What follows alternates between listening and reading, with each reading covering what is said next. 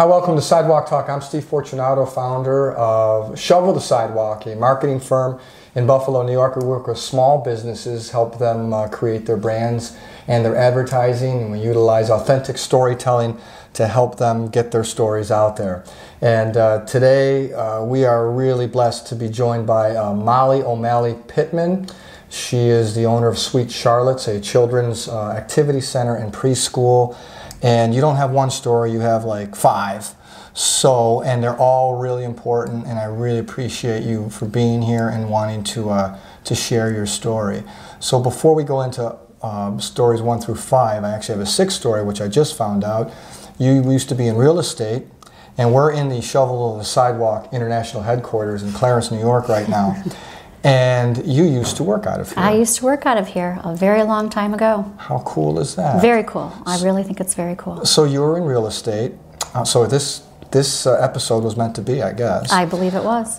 So you were in real estate right in this building. Right in this building. Signed a lot of contracts. Right on this table. Well, probably a different table. Similar table. Yep. This is actually an old living room table. It's very a great cool. conference room table. Very cool. Okay, so you did that and you enjoyed real estate. I'm assuming you did it for 10 years. Let's talk about Donovan. Is that when did you decide real estate wasn't the situation, wasn't for you anymore, and you moved into owning your own business? Is that how it got there?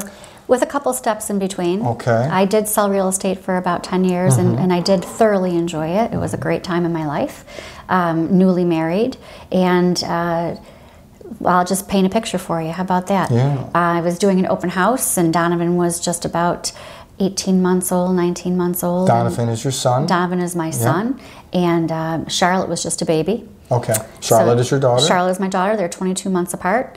And Donovan we're in a lovely home right here in Clarence, and Donovan has got his hands all up on somebody's china cabinet, and I'm trying to feed a baby and welcome in people into an open house, and it became real apparent really quickly that I wasn't going to be able to juggle a full-time real estate career and being the mom that I needed to be. Okay. So that puts you in where you decided you're going to mom first. Which I'm assuming it was anyway. Yeah. Well, right? I looked at it as kind of a blessing, because when Donovan's diagnosis of autism came very shortly thereafter that scenario I just described, it was kind of a blessing because it was a no-brainer. It was mom first and foremost. So, and this is where the story, the story led to the business, and we'll get to that in a minute. So Donovan, around 2 years old, diagnosed with autism. Correct. What did that mean to you? Did you know anything about it? Nothing. Were there signs when he was 1? Why was it when he was 2? Well, it was when he was 2 because we were very fortunate that we had people in our lives that were in special education, and most significantly our pediatrician, who was a family friend. Donovan was developing as what you would consider to be neurotypical, normal, what we all look for in the appropriate milestones, and one day it just flipped like a light switch, and any of the words that he had were lost. Eye contact, somebody had described it once as he was marching to his own tune, and that was it. He just became removed, and he wasn't part of our world anymore. So it was a real serious red flag, and again, another blessing in that we knew something was wrong.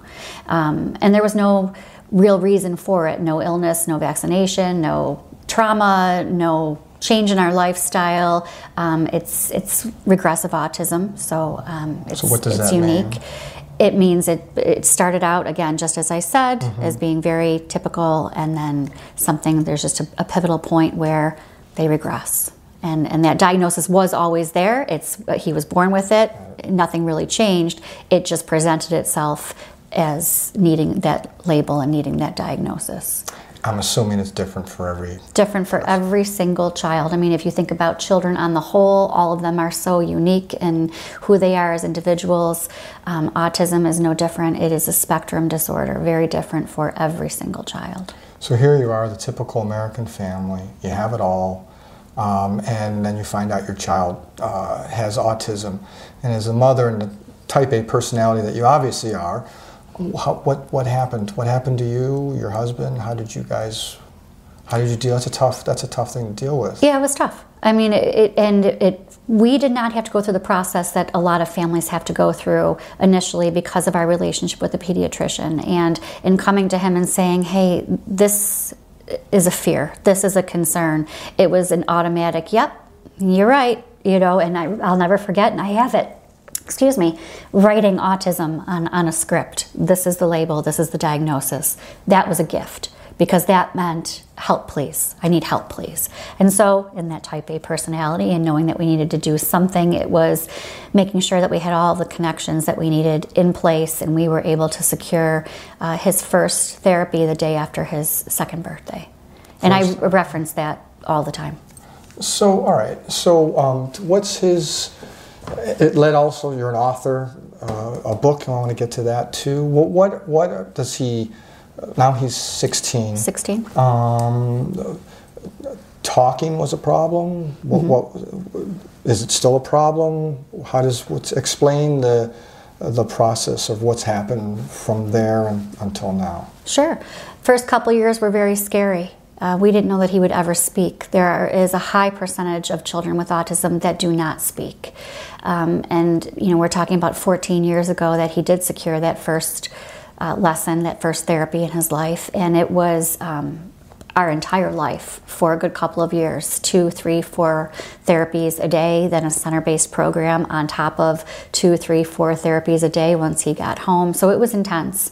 And there were very few moments where we really felt confident that he was going to find his words. For a very long time, we really knew that it was going to be a miracle if in fact he did. And he did at the age of 5.5, almost 6. And that's really where the business aspect kind of came into play. We really credit his sister Charlotte with being that influence and really getting into his space, getting into his face, and forcing that sibling peer interaction during play. A little bit different than when you're supposed to work or perform for an adult who's, sitting you down and making you work for it. And it's all necessary part of the process. But my husband and I created a puzzle piece shaped lollipop to help support autism awareness. We used it as a fundraising tool, just a way to kind of speak to others about that hope, about that fight, about becoming empowered and advocating for your children, no matter what their label or diagnosis is or isn't. The business was just kind of an accident, if you will. Well, that's so. Charlotte, so what, if I'm hearing you right, you're giving a lot of credit to Charlotte to helping him, because what she had, I read somewhere, or maybe I heard something where she was asking you why doesn't I tell him I love him and he doesn't tell me I love you back. Yeah. And that's where mm-hmm. I'm assuming that's where love without words comes through. That's correct. Comes through. And so explain that, how'd that come about, and how old was she when she was saying that? She was younger. She was younger, yeah. She was probably around 4, maybe 3.5, 4 years old. And it was troubling for her. I mean, she wanted that, again, she wanted that peer interaction. She wanted that big brother. And she was part of it from day one, in every therapy, in every lesson, going to the preschools, going to the doctor's appointments with me. So she tried to wrap her little mind around it, but it was difficult for her. So yeah, it was that simple of a question. Mom, I'm telling Dom and I love him, and he's not saying he loves me back. And I had to think very quickly on my feet, and we were in the kitchen, and my dog was in front of me, my chocolate lab. And I said, well, Makio loves you. He brings you his toy. He licks you on the face. You can take him for walks, and he doesn't have words. And at that very young age, she asked me if Makio had autism. And, it was really sweet. But it was really clear that it was about how we show one another that we love one another, that it wasn't about words or no words. It's in our everyday actions that we show each other that we love each other and care about one another. So the book in its very infant stage was really just meant to be a keepsake, was meant to just go into their, their boxes that I have set aside for them when they're older and just say, look, you loved each other once, and they still love each other now at 14 and 16. But yeah, it evolved in a way that I never expected that it would. Yeah, it's really cool. And you were telling me earlier that, so you took a bunch of photographs, family photographs, laid them out, because it's illustrated. It's really, really well put together and well written. But the actual illustrations are from photographs that you and your kids and your family had laid out, and then you guys kind of picked the photos that he would illustrate. Correct. That is cool. So that way, the kids were involved in the book itself. Yeah. I've never written a book. I'm not an author. I envy you. I appreciate it, and I know this is hard work. When those books arrived, what was that like? Better than Christmas. Yeah. A surreal experience. Truly a surreal experience. Because it is a story that should be, and I hope will be, shared with as many people as possible, because it's not just about autism. It is about that unconditional, unspoken love. But this is our story. These are our babies. These are our moments. And so to see it come to life and to be able to speak to it and have it be so well received has been awesome. And that's actually why we chose to have the illustrator involved in taking those photographs and drawing them so beautifully. And he's a local artist as well, Jeffrey Perdziak, so that families like your own could look at these images and hopefully relate that maybe you went fishing with your kids or hung out on the hammock in the backyard. So having that come to life, pretty cool. Yeah, that's cool. It really is. It's a book for all. The reason I know about it is, it made my wife cry when she read it. But it's really well done. Let's get to Sweet Charlotte's now. Obviously, Charlotte had something to do with the name of the business. She did. Now, did you do that? I mean, I would assume, like any parent, when your child, if your child is sick, right, you go, oh my gosh, we got to fix that child. All your attention goes to it. In a situation with autism, you said, you dove in head first. You had to go for it. You had to figure out what to do, what's best for him. How did you as a parent consciously also provide that emotional support for Charlotte at the same time? Just crediting her, just thanking her, just the positive reinforcement, as she really does love. I mean, she is just the most empathetic, caring little creature with all human beings and animals. But it really was about creating something that was just for her. And as a very young girl, we got her involved in dance. So that was very special for her. A lot of mommy and me type trips. But the lollipop, the story behind the lollipop is that he had a speech therapist who would come to the house and give him a little citrus candy or a little lemon or a little warhead spray. I mean, you think about drinking a glass of orange juice in the morning, it kind of like awakens your senses and you get ready to learn, you're attentive. So it was an orange flavored lollipop, and we gave Charlotte the name. That was the origination of the business, was the lollipop named Sweet Charlotte's, to credit her. So what made you want to, how did you decide, well, I should have this school, I should put this into what it is now? Yeah, how does that happen? Yeah, organically, because it definitely was not my dream. It really wasn't. I didn't even, not because I don't love every second of it, please don't misunderstand, because I didn't think about it before it happened. I happened to be driving past the building that I am now in Clarence. I live out in that direction, and a gentleman that I actually sold real estate with, right here in this office, had his name on the property, and I called him and said, "Hey, what's going on over there?" And he said, "Well, what did you do with it?" Well, I really didn't know at that time. And I had to make sure that it was personal, and I had to make sure that it was purposeful. And so I went back to those couple of years of my early parenting, and I wanted to fill the void of what I did not have. And what I did not have was a place where both of my children can go at the same time and be safe and comfortable and loved and nurtured and celebrated.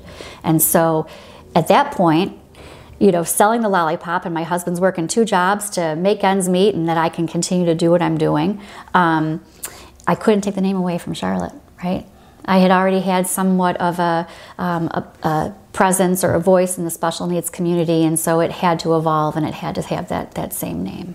So, I mean, this is for all children, because all children. It's not just special needs children, anything like that. And you have, I don't know what they would be called, but teachers there? Did you, so how big are we talking now? How many kids do you have going there? How many different professionals So from are the play space that opened up 7 years ago, we started our integrated preschool program. It'll be going on our 5th year. And in that preschool program, we have 38 children, and we have a third of them that have the need for services and supports. So we work very closely with the districts surrounding in the area here, primarily Clarence, some Williamsville, some Lancaster, Akron, that work to orchestrate all of the services that they need right there out of the school. I have a wonderful team of passionate, beautiful women who do things that I'm in awe of every single day, and that number is 10 now. That's a lot. It's a lot. So look, one of the things you did tell me before is I'm not I mean, to me, you're an autism expert, but you're not professionally or legally an autism expert. You're an expert because of your life experience with it, right? Yeah. What would you say, what do you want to say to a parent who maybe their child was diagnosed recently, or maybe they're in that 1 year where it's that battle and they still don't have it grasped yet? What do you want to tell parents? That it's hard. That it's hard, and you're going to have to own the fact that it's really hard. But it gets better. It gets better every day with the right services and supports. So you have to take that energy that can sometimes be negative and daunting and overwhelming, and you need to work really, really hard to have that translate into empowerment and a fight. And it doesn't have to be a fight where, it's ugly or angry, but a mission. And that mission is to get as well educated and as empowered as you possibly can, because in that you will see miracles. And you do need to believe it. You do need to hold on to hope. And it can be the smallest of moments, but in having a special needs child, you celebrate those moments like you've never celebrated anything before in your life. What's inspiring to me about you and your stories is how you turn everything into, I don't know if it's into action or a mission, or like you turn a negative into a purpose. If this wasn't enough, and it's a lot for a lot of families to deal with that, the Huntington disease is something that's in your family. You've lost 11 family members to this disease. It's an awful disease and it's terminal. There is no cure. I know you've lost siblings, you've lost nephews or nieces, you've lost... I've lost nieces, cousins, my father, uncles, aunt, grandmother. I mean, you've been dealing with this your entire life then. Yeah. I mean, really. The little I know about the disease, I guess it's different from everybody, but right, you may not be diagnosed until you're 20 30s. Or 30, right? It doesn't there's Huntington's disease, and then there's juvenile Huntington's disease. Okay. And so I've seen it work both ways. My father was 44 when he passed. He was in his 30s when he was diagnosed. I have a sister who was 24 when she died, so she had juvenile diabetes. Juvenile Huntington's. Huntington's, excuse me. Yeah. I have a little girl with juvenile diabetes in my preschool program. My mind might have gone there, I apologize. Juvenile Huntington's disease. She was 24, my brother was 32. The brother that I lost this past April was 43. So what does that mean so it's in the blood somewhere, it's going to be, So my dad was one of 7, 5 are gone. And one of 7, he was one of 7 children. Mm-hmm. And so 5 of the 7 children passed from the disease? Correct. I am one of 5, and having lost those 3, there is myself and my sister. We are both okay. We do not have the disease. We will not pass it on to our children. So the testing, they weren't diagnosed till their 20s or 30s. Can you be diagnosed at 50 and 60 and 70, or no? Could it still come? How do you know you won't have it? Well, you can go and get tested. So you constantly get tested? No, if you don't have it, you don't have it. I'm sorry. I see. To better answer so your once question. You know, so you could have if you been don't- tested when you're 3, and they know you're gonna, but you Correct. might not. It might not come out until if, later. if you're either born with it or you are not. Got it. Okay, let me ask you. This is a tough one. I'm sure you've been have people talk to you. I mean, you decided to move forward and have children. Was there a chance that that disease could be passed on to your children? Sure was. So, what was the thought process with you and your husband? Did you talk about it before? Yeah, before we got married, we actually talked about not wanting to have children for different reasons. We wanted to be selfish. We wanted to travel. We wanted to do life. And we both came from large families and were blessed with nieces and nephews and thought, we'll just spoil them.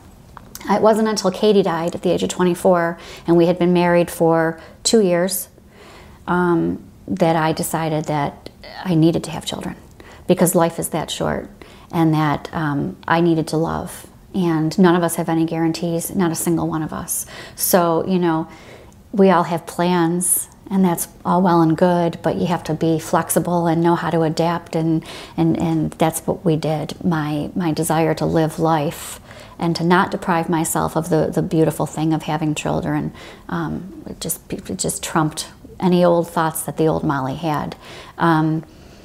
And honestly, the question has been asked year after year and time after time. I hear it come back up again, and it's, why should we have been deprived, right? My parents chose to have us. They didn't know it was a crapshoot. They would have never known that they were going to lose.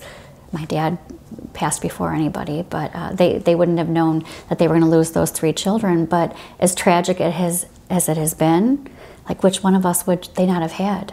And losing them at the young ages has been devastating, and we're forever changed. But man, I'm so glad that I had them for the time that I had them. Is your mom? My mom is here. So how is she? I mean, she's lost 3 children. Losing 1 is enough. Yeah, it's devastating. Yeah. So how? But now this is what I mean about you take something and you turned it into like a positive and a mission. A lot of people would look at it and say, "Oh my gosh, you've lost 11 people. You've lost 3 siblings." But you just turned it around. Was that conscious? You just turned around and said, "But if I never had them in the first place, I would never have the opportunity to love them and know them and be with them and learn from them." Yeah. Is that? I mean, that's not natural to me. That took some thought. Did you purposely go that way? How do you do that? I have to. It is physical. Like I can feel kind of a transformation when I am answering your question in that way. I can feel the energy. It's survival.